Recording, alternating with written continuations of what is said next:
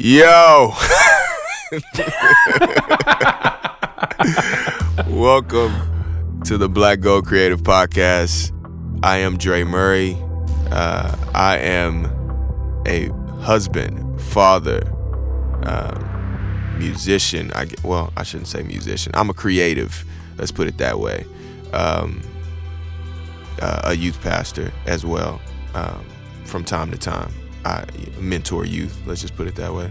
And I'm joined by my co-host, the illustrious, I gotta think a new adjective. Let's see. The superbulous, the amazing, the substantial. I didn't even use that in the right context, but it doesn't matter. Billy Wigington. You know, one of these days, you're just gonna have to be like husband, father, pastor, all that, and then just stop, and I'm gonna jump in. And I'm Billy Wigington, the co-host. You're just gonna jump in real quick. And I'm also a husband, a father, pastor, musician, producer, whatever, and a taco and coffee enthusiast. Oh man, I forgot to say that. Very man. important. I forgot to say that I am a coffee connoisseur, and you'd have to listen 2 episodes ago to know the definition of connoisseur, because I don't have it pulled up right now. But yeah, I guess connoisseur, if I can remember the definition correctly. But this is the Black Gold Creative Podcast, where we discuss family, coffee, and hip hop. Billy and I are co-owners of a media company called Black Gold Creative, and those are the 3 things that we are focused on. And you can go back to the intro episode of this podcast and kind of hear us talk in depth about those 3 different topics and what they mean to us. So, but yeah, the way this thing goes is we break down each individual topic. We start with family, and we discuss what's going on with our family, because we have a lot going on, especially these days. This week has been super crazy.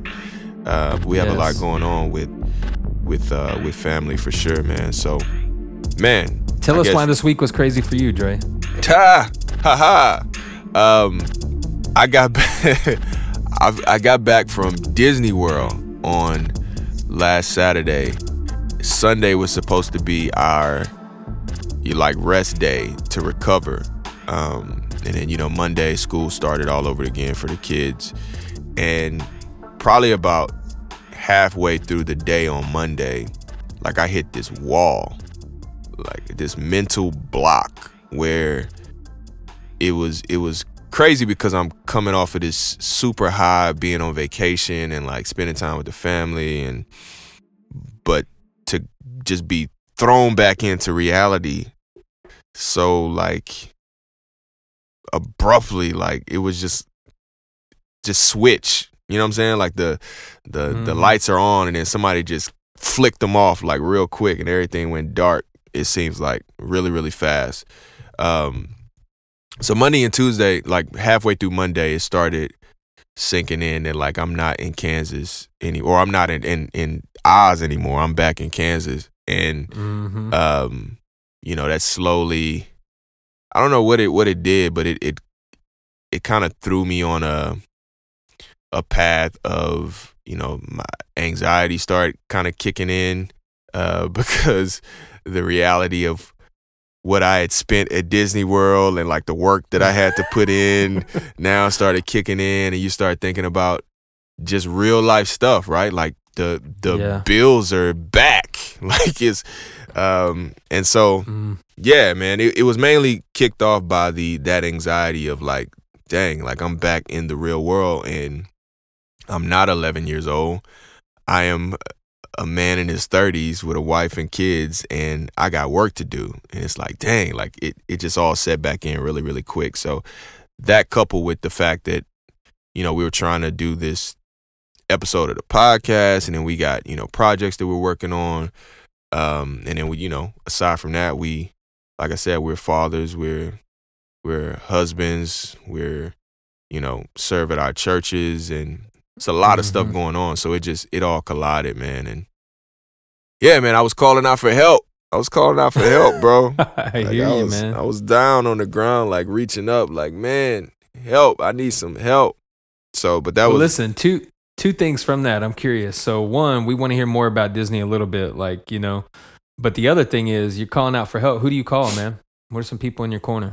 Yeah, that's good. Curious. That's good. So, I started with, like KJ52 is not just like for those of you that don't know who KJ is. He's a hip hop artist that he's been around for a very long time.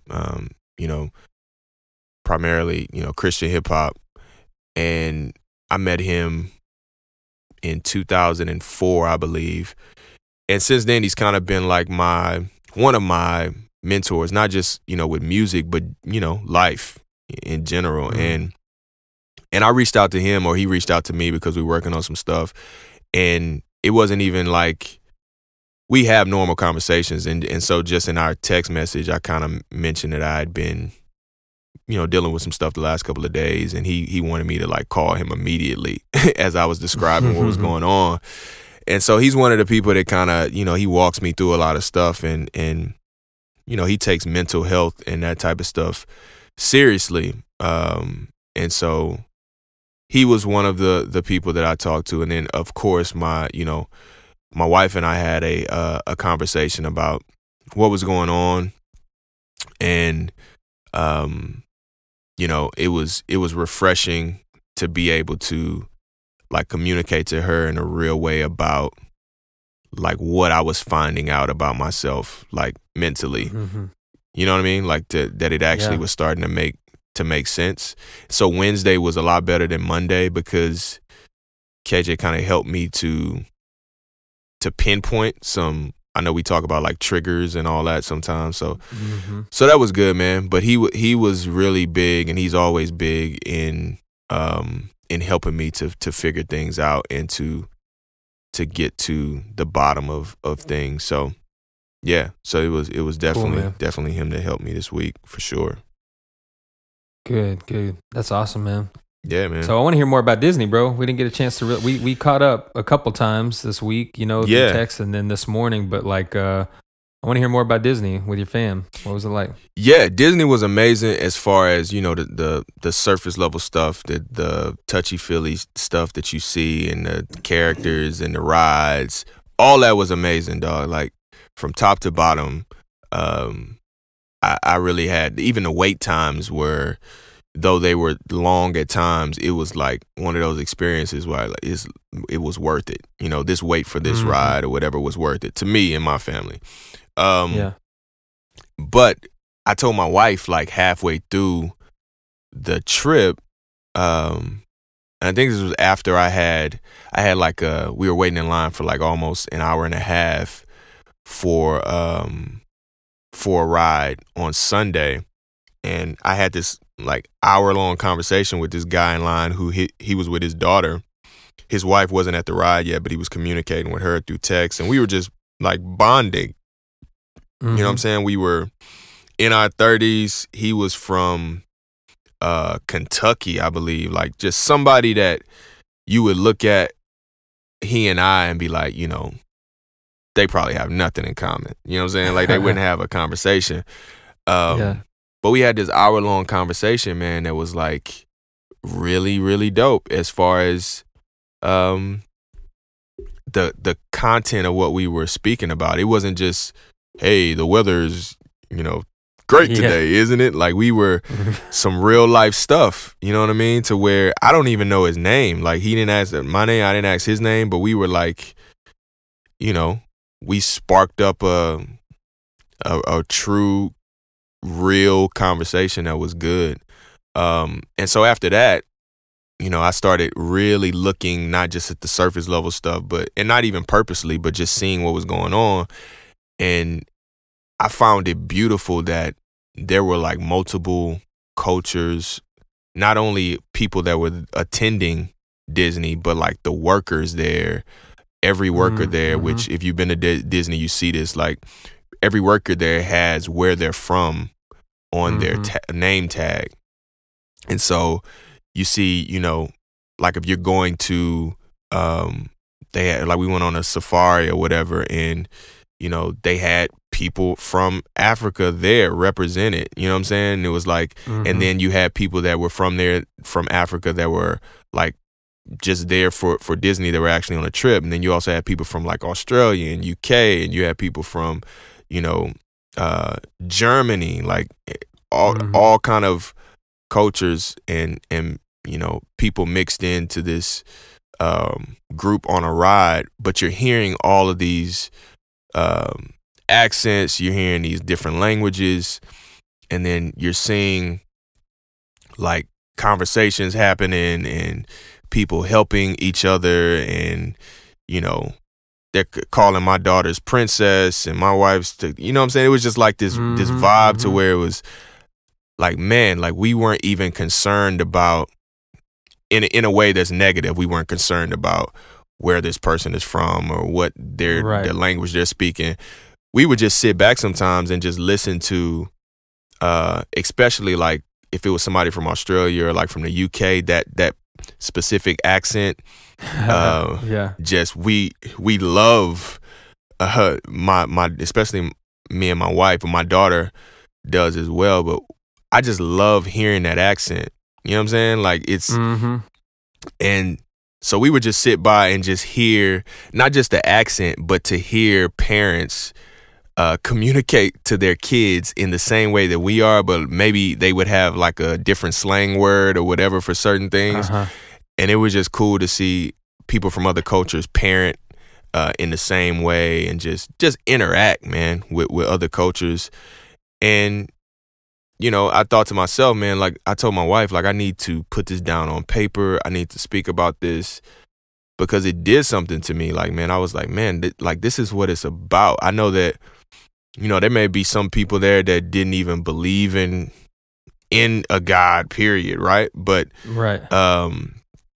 but there was just this sense of community at Disney World that I didn't think that I was gonna feel that. Like it was, does that make sense? It's like the way that I feel like you're supposed to feel when you go to church or just when you're in community with belief. Like I feel like that was what it's supposed to be. And I know that, certain areas and certain communities are not gonna have multiple cultures represented, but in my mind, like it was just a beautiful thing to see that and experience that and be a part of that. So yeah, man, that's really good. And I like what you said there at the end too. I mean, a couple of things, like you saying that you think that's what the church should be like and hope and wish it was like that. And I think that's 100% true. I mean, we see that as people who believe, this, we see it in the scriptures that's a thing celebrated. Every tribe, tongue, and nation, like it's a real thing.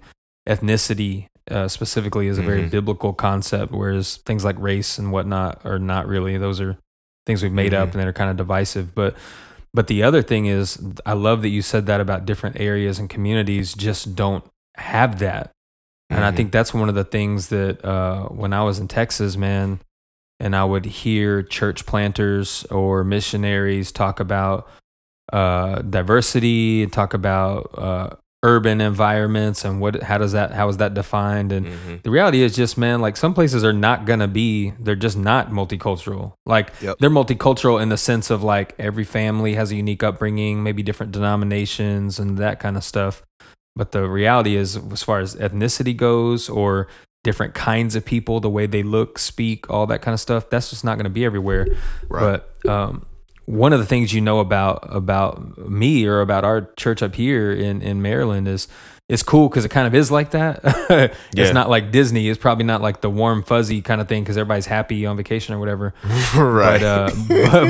But it is like that in the way that on church. Yeah, I mean after service on Sunday, you have families that are together, kids running around, all of them look different, some have different accents or different slang words, parenting each other's kid, all that kind of stuff. And you look around and you're like, man, this is how it's supposed to be, man. And but it's representative of the community. Honestly, I was telling you before about going to Rockville Town Center, like the square that they have there, and they have different theme nights, like yoga night, I think, or different stuff like that. But one of the nights is salsa dancing, or I might just say Latin dancing, but I think it says salsa, but they have other kinds too, like bachata and all that.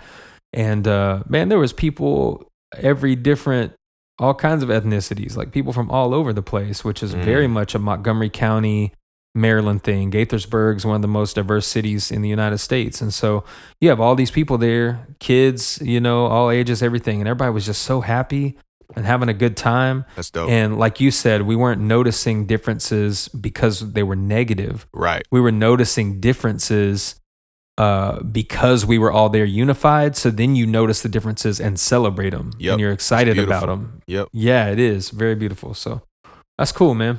Glad to hear that. Yeah, man. What's been anything else been going on with you, man? Family wise?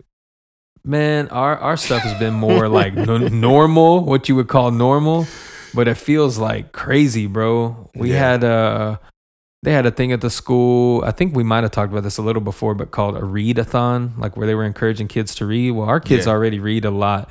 So for them, this was like an extra challenge. There was a sheet they had to write down all their minutes, how many minutes a day and how many minutes a week. And so they were doing that. And then at the same time, they put out a book fair. So then they send that thing home and I'm like, book fair? We got Amazon. And we have a whole bookshelf full of books in our house. Like, we love books. Why do we need a book fair where it's double the price and everything else? But the money goes to help the school. And of course, your kids want to like feel like they're a part of it. So, we talk to them, broker some deals. All right, if you read this, then we can go buy you a book at the book fair. And they had dads and donut day. So I went up there to the school. We went to the book fair together, the whole thing. So a lot of what you would just call normal life stuff, but it feels crazy when you add in ministry job or any job. And when you add in music and podcasts and all that. But it's good, I mean, I'm kind of glad that read-a-thon and book fair are over, but now it's fall festivals and different events. Yeah. But and then school pictures. Can I just throw out something about this? School pictures before, I guess when Chandler was getting older and taking pictures, my oldest, she's 11. School pictures they're fine, they're overpriced, they're kind of annoying, but they're good. Everybody kind of, you like having a school picture of your kid, one from each year, or send it to grandparents or whatever. But both of our sons are visually impaired, right? And we talked about that before on here due to albinism. They both have albinism. They're both visually impaired. So trying to get them to look at the camera or smile or do all of those things at the same time, and if it's bright, like the lights, how they have them set up, it's just not a thing. If you look on my Instagram, you'll see them in sunglasses and hats a lot. It's because it's too bright. They have to. And so for school pictures, we want it to be right, but short of us going up there and talking them and the photographer through it, you just kind of know you're going to get crazy pictures. And so I posted a couple on Instagram, and they weren't too bad this year. I think they're getting better. But yeah, trying to get them to smile and look at the camera and open their eyes all at the same time is crazy. So we just kind of take our own now and forget about that with them. So but that's a funny quirk that our family has, So that's it, man. Gotcha, that's it. Man. We've just been kind of rolling along. Actually, get ready for Christmas. When you're in ministry stuff, bro. Man, oh my gosh, bro. It's already, we're planning all this stuff, and everything is coming so fast, dude. And yes, one of the things that I've noticed, we started this podcast right before this big push for these different holidays is like back to back to back, right? Yeah, and so why didn't we start this in the summer to get a test run or something? What are we doing? But now it's like back to back to back. But the coffee, man, like I accidentally stumbled into a Starbucks the other day and there were pumpkin latte pictures and this aroma and maple this and praline that, all kind of crazy stuff everywhere. And so man, that's my sign that like it's about to be the Christmas season, is because they're already ramped up on that type of drink, if you want to call it a drink. So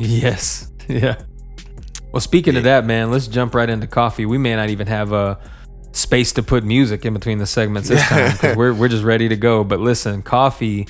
When we're talking about Starbucks, man, Starbucks just released one of their new drinks, and it's a like a witch's brew, something or another, Halloween themed drink. So that joint is purple frappuccino with green whipped cream looking thing.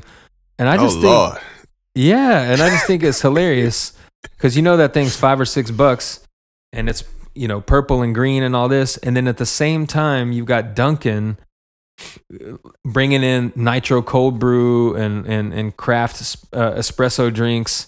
So Dunkin's going that route, and Starbucks is giving the people purple frappuccinos. Like, what is happening? I feel like we're in the upside down, bro. Like a parallel universe.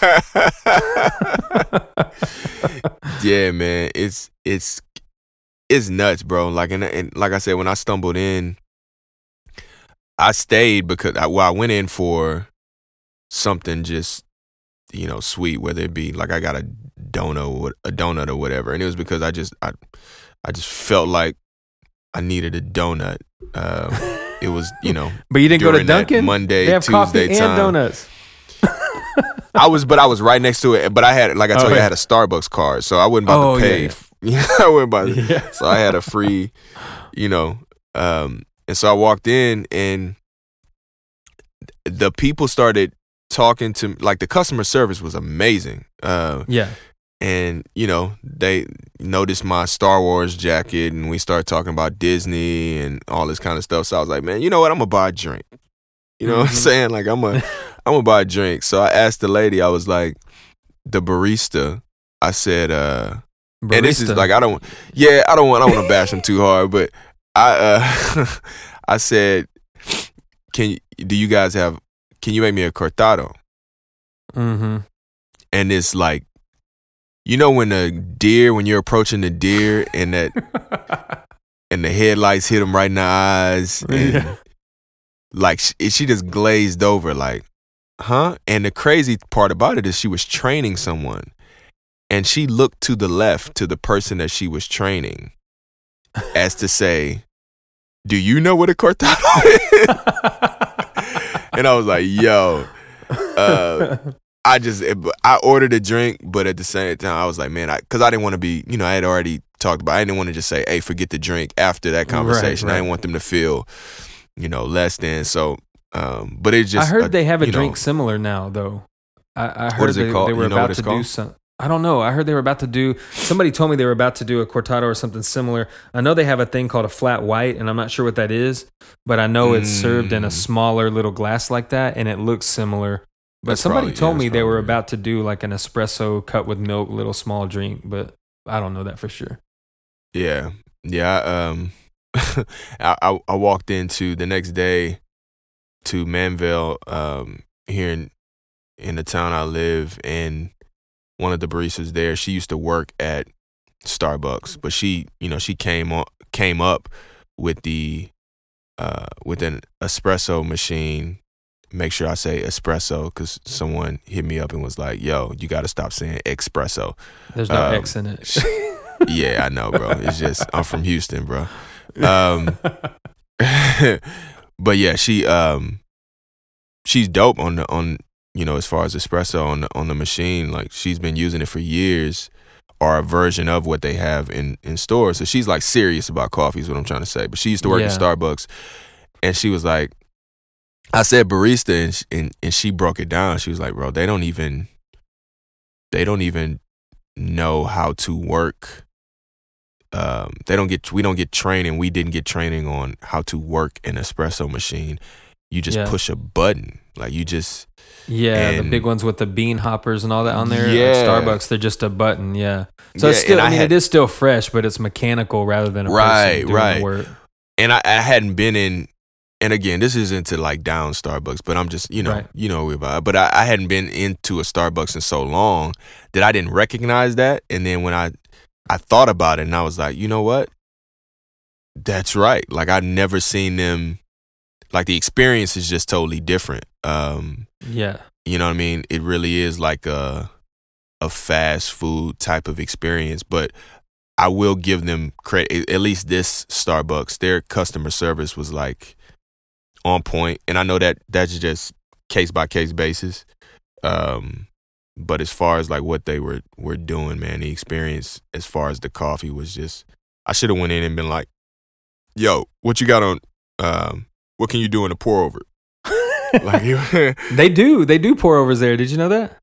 At certain ones, right? Yeah, certain ones. Yeah, I mean, I've never been denied one, but I have had them go, "Oh, we can do it," and they seem kind of. Are you serious? Off. Yeah, but they can do it most of. And you know what? To your point about customer service, listen, nobody in the world, and I'm making a huge generalization, but just like with like pop music, like if something makes you nod your head, you nod your head. And I've said this for years: Starbucks is the pop music of coffee. Like. It's not like you know what you're gonna get, and you can't be mad at it because it's furthering the culture, the coffee culture a little bit, and it's making it accessible to people.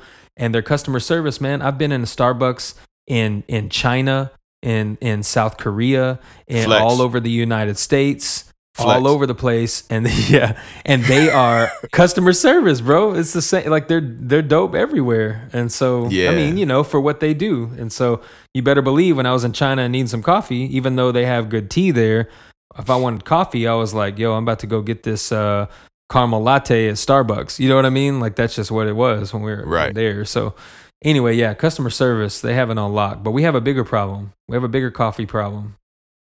What's that? The coffee supply in the world might run out, Dre. Yeah, man. That's I don't know crazy, if this is Chicken Little or if this is real.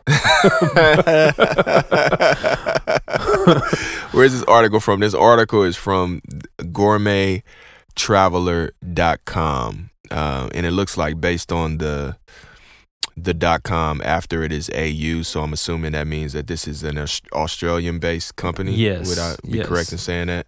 That's so what I understand. Yeah, for context, we have to keep that in mind for context. But yeah, which at this point, caveat, could their media might be better than ours, if we're being honest. True. I have no idea. We could ask Peter. But I don't know. Yeah, we can ask Peter Dixon. Yeah, but I wasn't saying that with any negative connotation behind it. Just in general, I just wanted to give context that, like you said, theirs may be better than ours, but we don't really know what the climate is over there. Like it's different over here. So, but yeah, they're saying that the worldwide demand, this is a direct quote, the worldwide demand for coffee is set to double by 2050. And then they say it's fueled by a relatively low cup price for the consumer in countries such as China, which you just mentioned. But yeah, so they're saying that basically the demand is going to be so high, prices are so low that things are just going to get flipped, and we're going to run out of coffee. Right, yeah, man. Yeah. Well, they're saying that, you know, with the research, it could have to do with climate change as well, disease, lack of research and development, because, you know, we don't spend as much time and effort on coffee as we do, say, corn or tomatoes or whatever. Yeah. And then on top of that, the coffee farmers, you know, like I know some folks, again, from our church congregation who their parents are in Uganda or Kenya, and some of them are coffee farmers, which is super cool to know them. But yeah, the average age of coffee farmers, I think like 57, between 57 and 62. And I mean, they might be training up their kids as well. But if that's the average age, then you've got, you know, the land problems, climate problems, age problem, and then demand, which all that mixed together, I guess we could see how this is possible. My only thing would be this, though. How many times have we seen articles, no matter what the source was from, about we're going to run out of water, we're going to run out of air, we're going to run out of, you know, whatever it is. But some things do seem a little bit more feasible. Like this could be a thing if coffee trends this way, but who knows? Yeah, and they're you know, they hit some interesting points as far as like the trends as far as the next generation of the farmer. Like they're saying, it's again a direct quote, attracting young people to the field is difficult with the risk, the low financial rewards, and uncertain future of life as a coffee farmer. So, man, and that's sad though, because you got us paying $6 for a drink at Starbucks. You know what I mean? And there they get paid I was gonna say they get paid beans, but that would be like a pun. That's not what I meant. Yeah. But you know what I mean? That saying, no, they I know get what you paid mean. next to nothing for those green coffee beans that they ship over to get roasted. Yeah. You know? That's why the ethics in coffee for certain specialty shops is really important to let that be known that they're, I guess, working to make that price point better for the farmer. I don't know the specifics of as far as the amounts, but you know what the average farmer may. I don't know that specifics, especially since it's different regions of the world. So the dollar's going to be different everywhere. Right. But yeah, one of those things we can say that it's. Go ahead.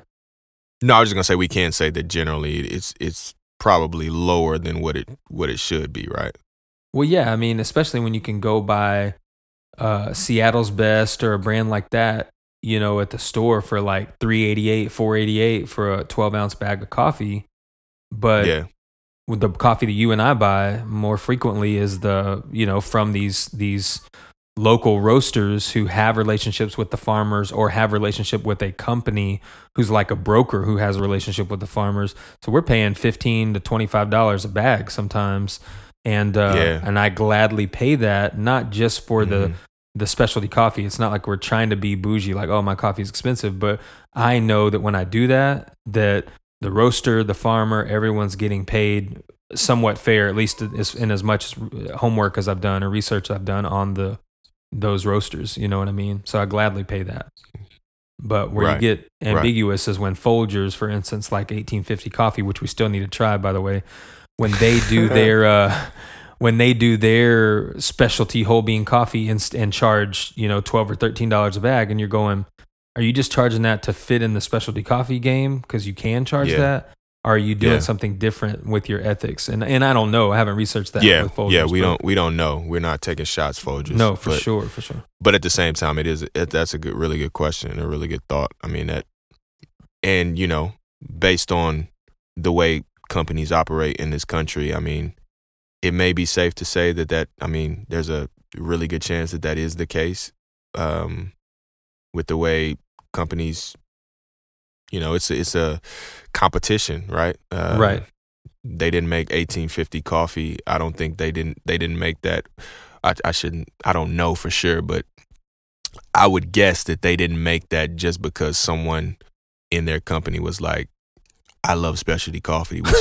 I think that might have been part of maybe a little bit of it, but I the way that it comes across is this is where the coffee industry is trending towards more and more now. It's like with anything once it goes mainstream. Dunkin'. I mean, I mean, yeah. And that's the thing. You can't fault any of these companies for that per se. But we do need to be wise when we as consumers think about where we want to put our money and time and support. And that's true for anything. I mean, that's true for, when you really get down to it, we're all kind of stewards of our own life, like bodies and life and money and time. And so what you watch, what you eat, what you drink, where you shop, all of that stuff should be under some sort of consideration. But it's just hard for us to keep all that in balance, in tandem in life. You know what I mean? Yeah. When people boycott this company for this, but then they're buying this over here. And I'm like, those are the same. They're the same crazy, ethics. Right? Like, what's your problem? They're the same ethics. Yeah. But it's just hard to remember all that. Yeah, man. Hip hop. Yes, sir. What's going on? I have something interesting to share, but I want to hear really genuine. I mean this honestly. I want to hear what's been going on with you musically, especially with this week that we both had. Well, yeah, listen. Well, this morning, just to nod back to our last segment, I'm relying heavily on coffee this morning. And to anybody who knows me when I talk about coffee, I am always very clear to go, I enjoy the taste. I fast from it sometimes for a week or a month at a time, just because I don't want to rely on coffee and caffeine.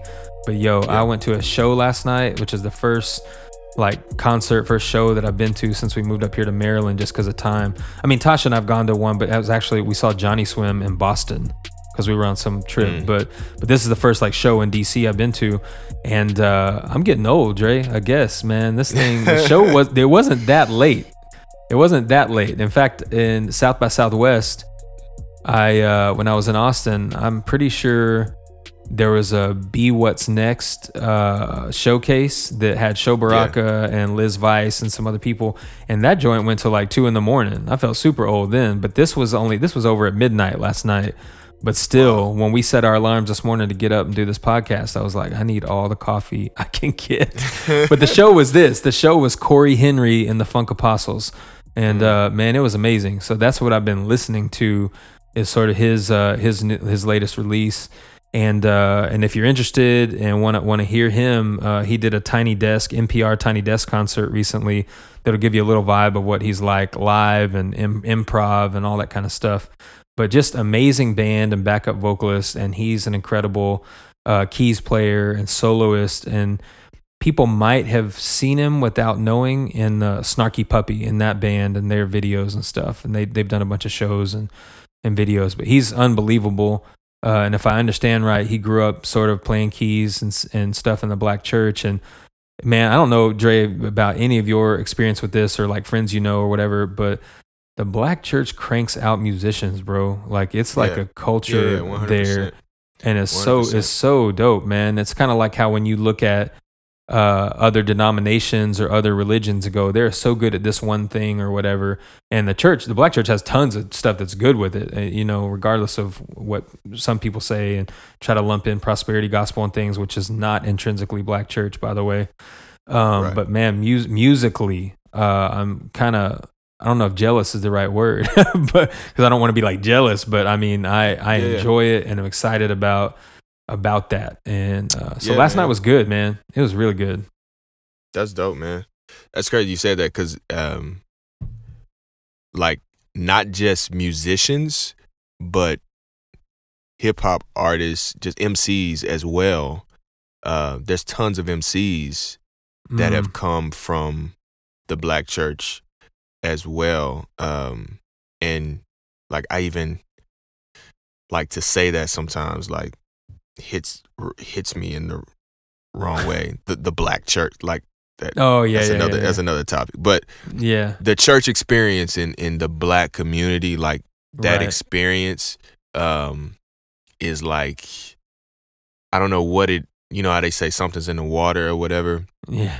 But like tons of my friends that did hip hop, or were an MC or producer, like we were dragged to church. Me was occasionally. I wasn't in church every single Sunday, but I was there, and it's that experience that would, I don't know, push us forward artistically. Like the preachers in the black church, for instance, they are like, it's poetic what they do sometimes. Yeah. You know what I'm saying? It's that they are MCs, and they're singing too degree. Sometimes. They're singing hymns and stuff. So it's like, sermons. And so like Snoop grew up in the church. You can go down a list and just name artists that come from that experience. But I was watching this documentary. It's a 4-part series, and this is part 2. They did part 1 last year, or maybe a couple of years ago. It's called Hip Hop Evolution, and Shad from we mentioned that on here before. Shad from Toronto is the host of the show, and he goes from place to place and talks to some of the MCs and producers and journalists that basically built hip hop. You know what I mean, from the ground up, or were a part of the building process. And I finished the second part super early this morning. like 4 a.m. I finished it, but he was talking to Q-Tip from Tribe Called Quest, and Q-Tip, he's asking, one of the first questions he asks when it's a group is, how did you guys meet or start the group? And Q-Tip was like, Phife and I grew up in church together. Yeah. It was like the first thing that he said. And he's not a singer, he's a musician in the sense that I don't know what instruments Q-Tip plays. He might be dope on tons of instruments, but what I know him from is hip hop production which he uses that in the same way that somebody would play an instrument. So even if he doesn't, Right. I mean, chopping samples and all that to me is a cousin to all that. You know what I'm saying? Because you're making sounds. And so, yeah, man, it's interesting that you say that. But that whole documentary, I have thoughts about,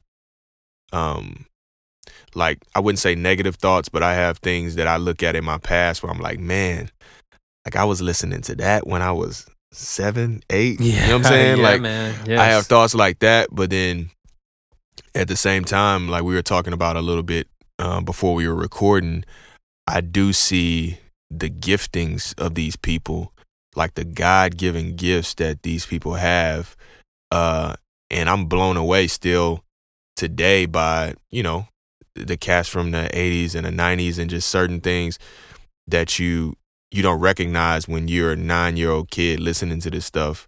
And you look back now and you're like, man, like they were on the cutting, like they were at the beginning of all of this.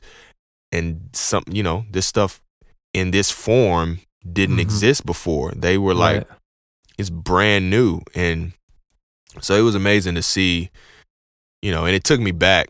And it's something that I think I expressed this on the show previously, to where when I listen to hip hop now, a lot of the times, man, I do go back to like the 80s era, like when I was a kid, and I listened to Rakim and I listened to KRS, and then I, you know, their interviews and their lectures, I listened to those stories because, you know, it's just something different about it, man, like the authenticity of it. And to see so many artists that were like different, you know, there weren't, I didn't hear the same thing over and over. Like they would have crews, and with like the Native Tongues, the last episode was focused on like the Native Tongue movement, which was, you know, De La Soul, Tribe Called Quest, Queen Latifah, Moni Love, Jungle Brothers, and to see the differences in all of that, and just their, like we were talking about just individuality before we got on, and just the specifics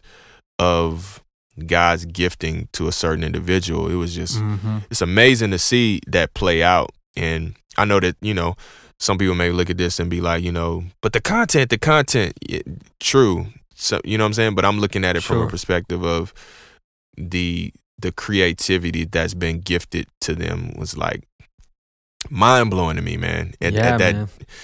Especially when I was a kid, man, I thought they were superheroes. And I tweeted something this morning. Like if you look at my Twitter at Dre Murray 22, it was like at 4 something this morning. But Phife Dawg from Tribe Called Quest, he says in one of their songs, I think it's in Scenario, where he says, Bo knows this, Bo knows that, but Bo don't know Jack because Bo can't rap. And he's talking about Bo Jackson, and back in the day, Bo Jackson played multiple sports, and that was the marketing thing. He could do everything. But I thought about that, and I was like, well, he says, Bo don't know Jack because Bo can't rap. And so I tweeted, it's crazy that in 2018, if Bo Jackson came out with an album right now, nobody would think that was weird because everybody's rapping. That's right, yeah. You know what I'm saying? But back then, it was like, Bo can't do this. Like, we're superheroes. Like, you can't, not just anybody can get on this mic and do this. And that, to me, like that, it feels like, you know, that's just how I grew, the era I grew up in, man. It was like fresh and new, and like, so that documentary is crazy, man. It really, it takes me back to when I was a kid, for sure.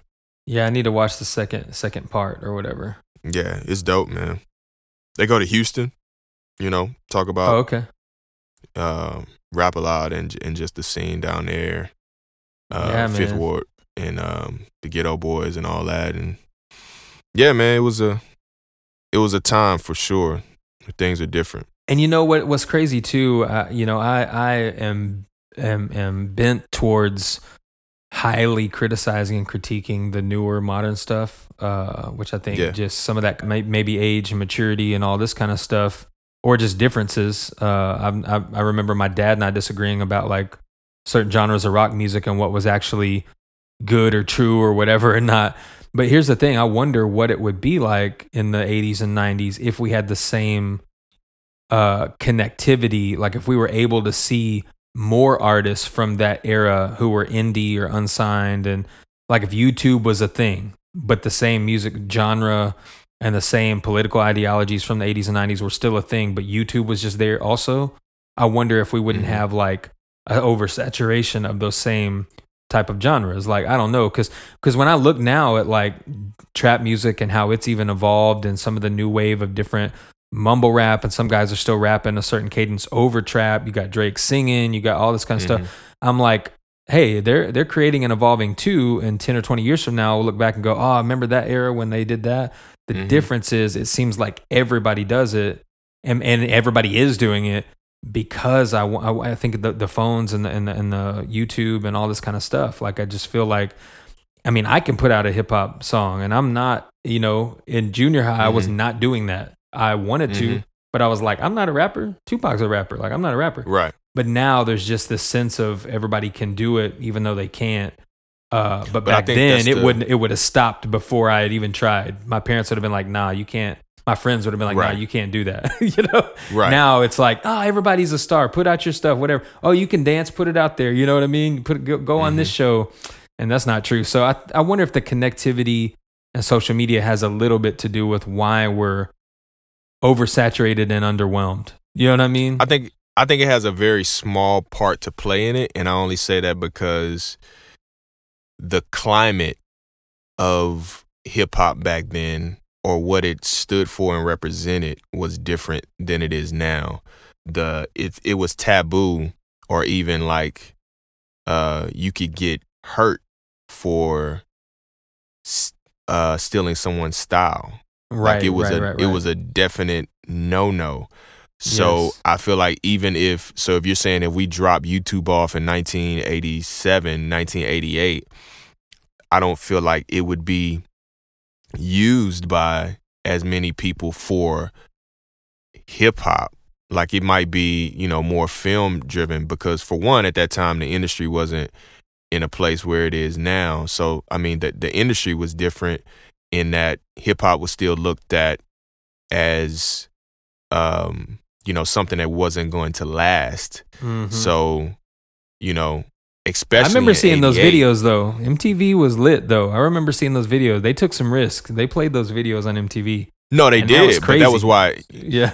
That was crazy. They definitely took some risks, but you got to think about just a few years before that, they wouldn't even play Michael Jackson. Right. So it's a short period of time in between that to where MTV was still kind of warming up to it, but mainstream America definitely wasn't. So I feel like, that it wouldn't have been like that, because even in the, in the street context, hustlers laughed at rappers because they felt like, they were broke.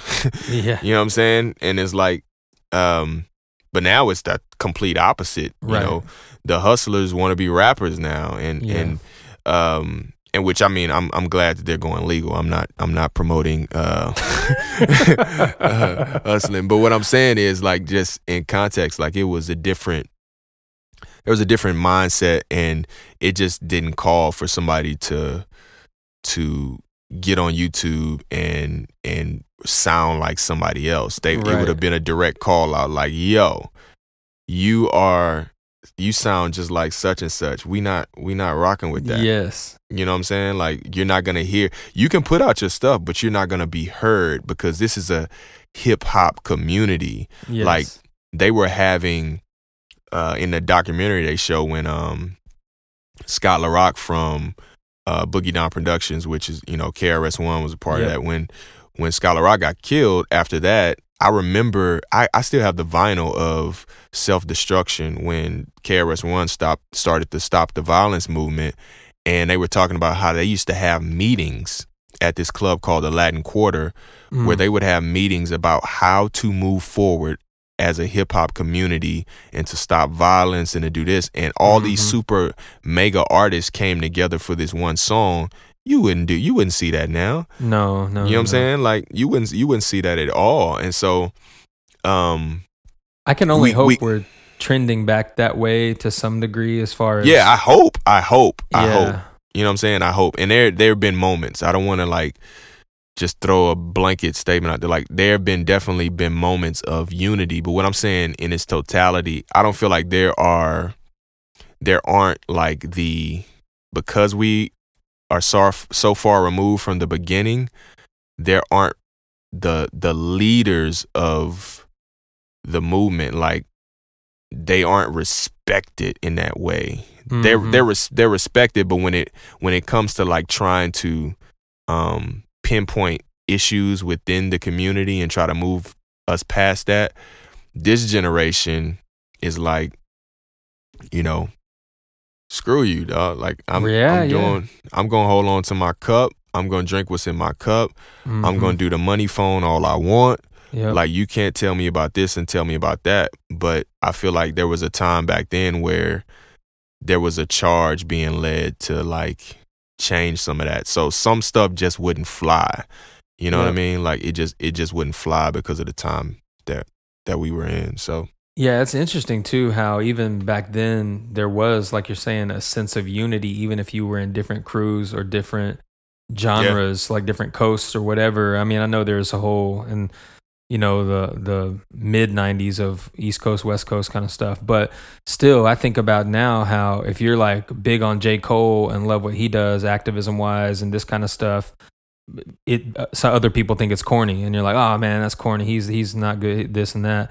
And then the same way with like Jay-Z or Kanye or Chance, anybody who could be considered like a stand-up figure. I mean, even like 2 Chainz, there's a large portion of people that are like, no, he's a good dude, has good stuff to say.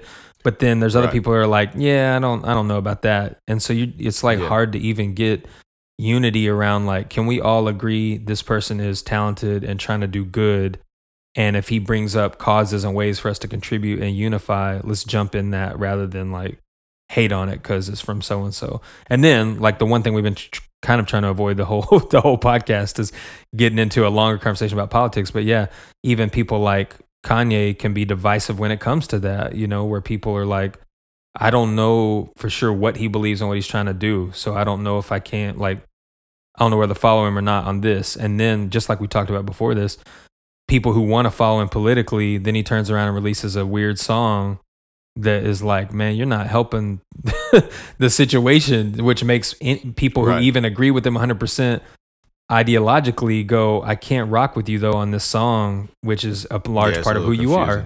Yeah, it's confusing. So, but listen, one of the evidences of we may be trending back that way is now at least the music industry, even though I hate the music industry as a whole, it's the whole they thing, even though I don't know who they is, but you know, you just kind of hate them. But the Grammys, remember we talked about this, the Grammys and their hip hop, on their rap category, they kicked out Post Malone's release out of that because they were like, you're trying to be hip hop, but it's pop music. Like it's a mishmash of all this other music. And admittedly so. Right.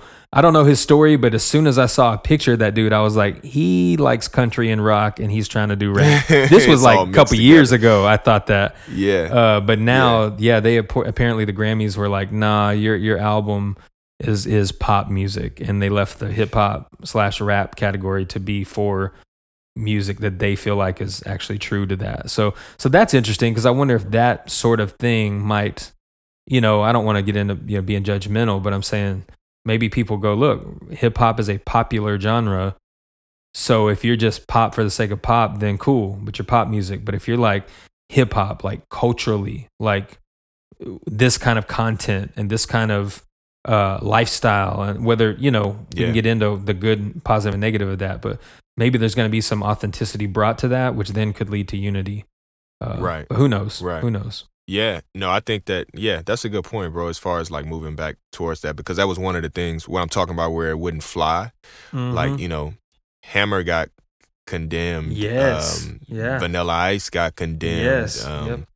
You know, even what's crazy is even like Puff to a certain extent at that time, you know, was the shiny suits and stuff was, you know, looked at a certain way. So it's like, And that was mid 90s, you Yeah. know. And so, Well, on one hand, you had Tupac, and then you had Shiny Suits, and it was like, what the?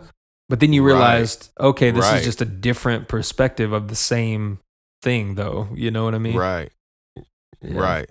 So yeah, maybe so, man. Like, hopefully, you know, I would like to see that, you know, unity and especially a push towards the positive things about the culture. Mhm. You know, because that's part of the reason why I feel like the YouTube thing thrives in this day and age, is because we feed off of negativity, right? Like, we talk about the